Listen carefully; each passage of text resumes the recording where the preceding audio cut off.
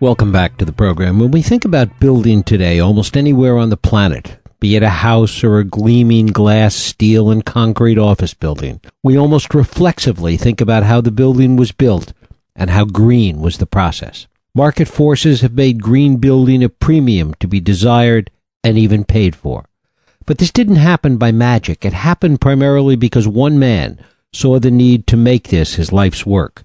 He's David Gottfried. David Gottfried is the founder of the World Green Building Council and the U.S. Green Building Council. He's the CEO of Regenerative Ventures. He's the author of the previous books, Greed to Green and Greening My Life. It is my pleasure to welcome David Gottfried to the program today to talk about his newest work, Explosion Green, One Man's Journey to Green the World's Largest Industry. David Gottfried, thanks so much for joining us. Hey, thanks, Jeff. It's great to be here with you and everybody else. Great to have you here. Talk a little bit about how this idea evolved for you, how the whole business of green building really became your life's work, essentially. You know, it started probably first by being a backpacker, and I grew up in L.A. as well, and given my age, I remember the water crisis we had in the 70s, and then later the oil crisis where we would line up for gasoline, and then was a backpacker. And in backpacking, your motto is what you carry in, you carry out, and you start learning about nature and man and ecological footprint and the connection.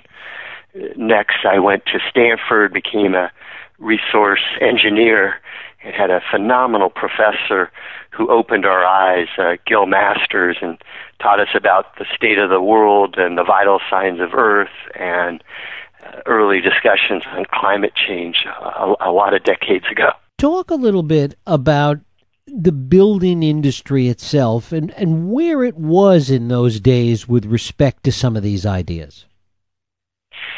The early days when I started as a real estate developer in the early 80s, those were still what we call the go-go 80s of the era of the movie Wall Street, and buildings were very much steeped in growth, in putting out buildings as fast as you could.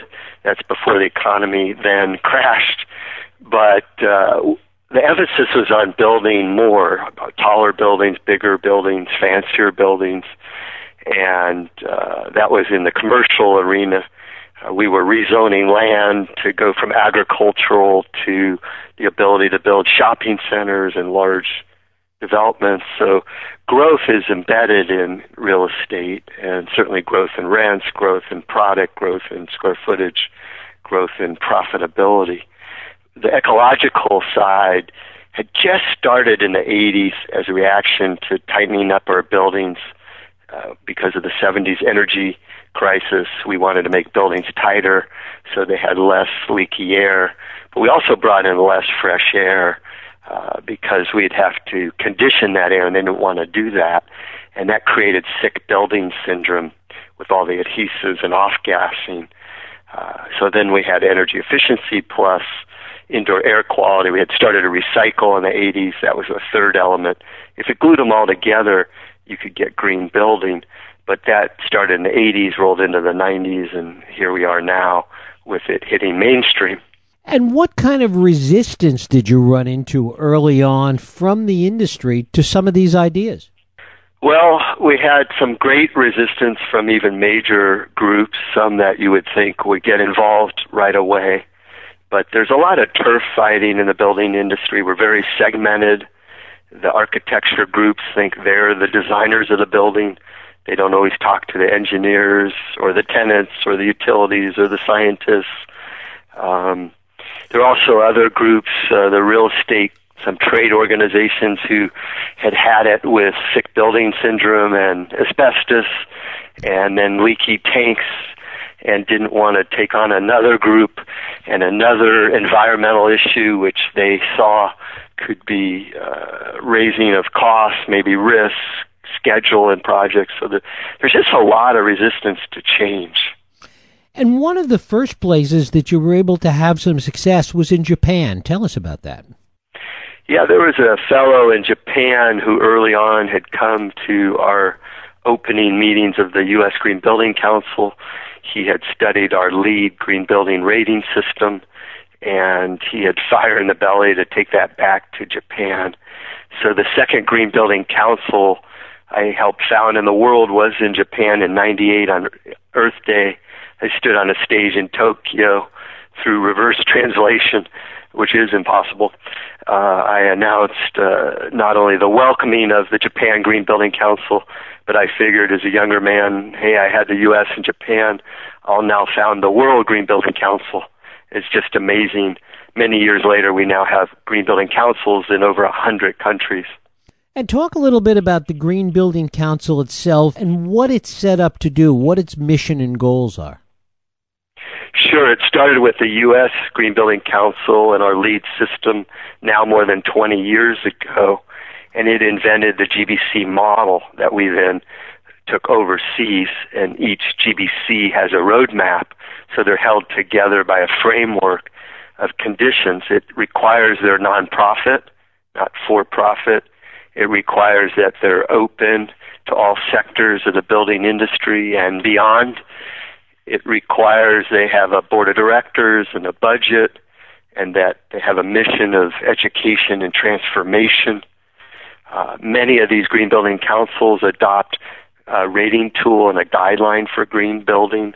LEED became the biggest in the world, now in 140 countries being used.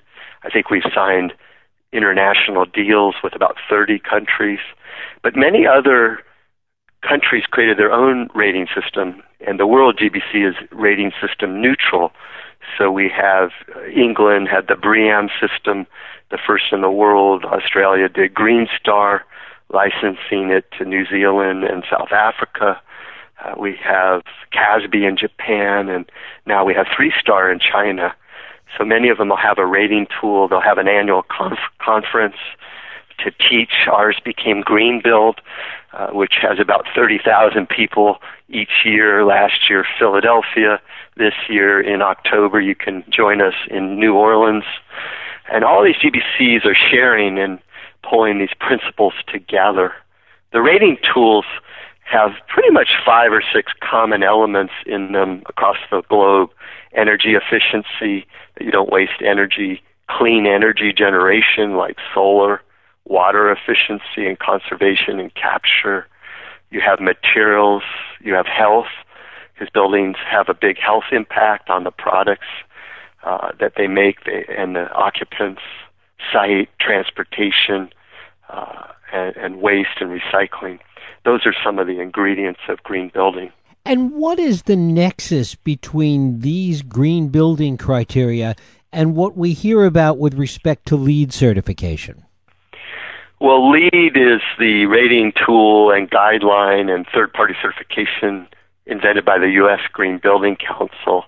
And so that's pretty much our defining piece of the U.S. GBC, though we're a lot broader. And LEED is owned by the U.S. GBC, and then anybody in the world can use it if they follow the guidelines and the certification process. LEED is a free guideline to define green building in these categories, which you can download at usgbc.org. There's many versions of LEED, but then if you want to certify, you pay a registration fee, and you have to submit a huge body of documentation to prove that you did all those elements that you're claiming the credits for, and then they're third-party verified, and we have LEED certified silver, gold, and platinum. And tell us a little bit about how all of this is being incorporated by architects and engineers into architecture and design today, both on a commercial and a residential level. In the U.S., if you're an architect and you don't know about LEED or some of these green building standards, in California we have a green home rating called Build It Green, and Greenpoint Rated is a system. You're pretty negligent if you're not into green building. It's rolling into curriculums at the schools. We have over 200,000 professionals have taken the LEED exam and the Green Associate. So it's just imperative as an architect to understand the materials you're specifying and the health and environmental impact, to understand the lighting, impact of the glazing and daylighting, how it moves through the space, and even the impact of glare and productivity to the occupants. It's imperative to understand all the systems and components and the envelope of the home or the building. Do the windows, do the walls, do they leak? Are they insulated? Do you have natural shading? What about natural ventilation and windows? The siding of the building? All of these issues come together in green building, and it's really about the quality of your design. And this should come into play in a small renovation, in a new home, in a big building, in a school. I say even I can green a dog's house. And what impact is it having in a broader sense, as you've seen it, in terms of design itself? Yeah, it's a great question, Jeff. I believe green and sustainability, regeneration is the essence of design. There's also aesthetic, but your aesthetic shouldn't compete with making it effective, efficient, healthy, durable, and having longevity. As an engineer, which I am, if there's waste in a system, then the system is broken. And if you're a designer and you're designing long-term waste in your design because it's slapping the whole facade into the desert sun with poor glazing and doesn't take into consideration that sun and the heat impact and health and productivity of the people inside, then that's a negligent design. And that'll be a design problem for the life of that home that you built with a western-facing facade that's all glass and no overhang. And so you really, in design, have to take into consideration the intended purpose and the next 30 to 50 years. And if you're not looking at energy, water, health, waste, comfort, productivity, then you really don't understand design. It's not just about something that's pretty. There's a new definition of beautiful, and that's understanding nature and the future of humans and their relationship with nature. Is there a conflict that you're seeing between all of this work that's going into design and architecture of both homes and commercial buildings and the things that are going into those buildings, which still rely in large measure on more traditional furnishings, more traditional equipment, and a kind of planned obsolescence? Yeah, there's a real tension in business. I was staring at some packaging recently and wondering, why did they make it like that? It was a cereal box, and as we all know, if you have kids, they want the cereal, hopefully low sugar, low gluten or no gluten. But you open the thing up if you can, and there's no way to seal it back, and you wonder, do they want it to go stale? And, same in some of our building products. Is it really built for durability? Are they looking at the ingredients of the products that are in those building materials that we're putting in our furniture, in our bedding, in our couches, in our homes, in our paint, in our adhesives? There's now, we call them red lists, of banned materials that some rating systems are looking at. That concept came out of the EPA and even the UN. And we're asking deeper questions. What's the cereal box label for the paint? And not the traditional disclosures. We want to go deeper. And then many entities and some rating systems are saying, we don't want XYZ inside our paints, in our carpets, and going deeper. What are we seeing worldwide? Where is the real cutting edge of some of this work taking place right now? Green building is global. As I mentioned, we have over 100 green building councils. As we run around the world, you see just great activity all over the place. China's got the 3-star system, which is pretty new. They still use LEED more than us.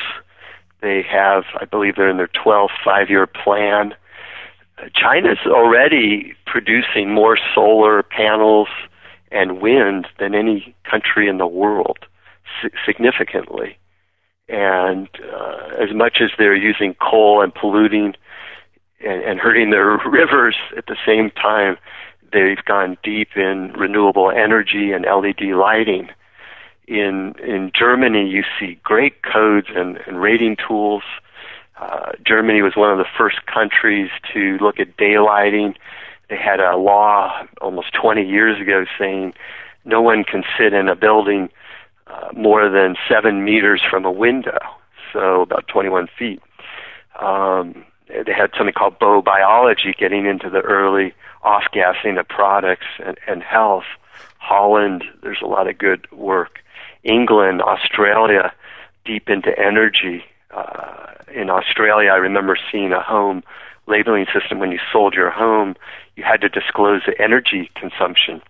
They're also real proficient in water because they've almost run out of water in Queensland. So there's a lot of good features. The CASB system in Japan was the first to have BIM, building integrated modeling, embedded in the rating tool, and no one else in the world had done that. Australia, in their Green Star tool, they regionalized it, so different bioregions had different rating credits. That they also banned PVC in their system, as did the EU. So there's a lot of good work. I believe there's more green buildings probably in the U.S. than anywhere in the world, but even still, there's a lot for us to learn from the other countries and what they're doing. Does this movement have enough momentum on its own right now, then, to be sustainable, or does it require constant vigilance on the part of these various councils and the people that you work with?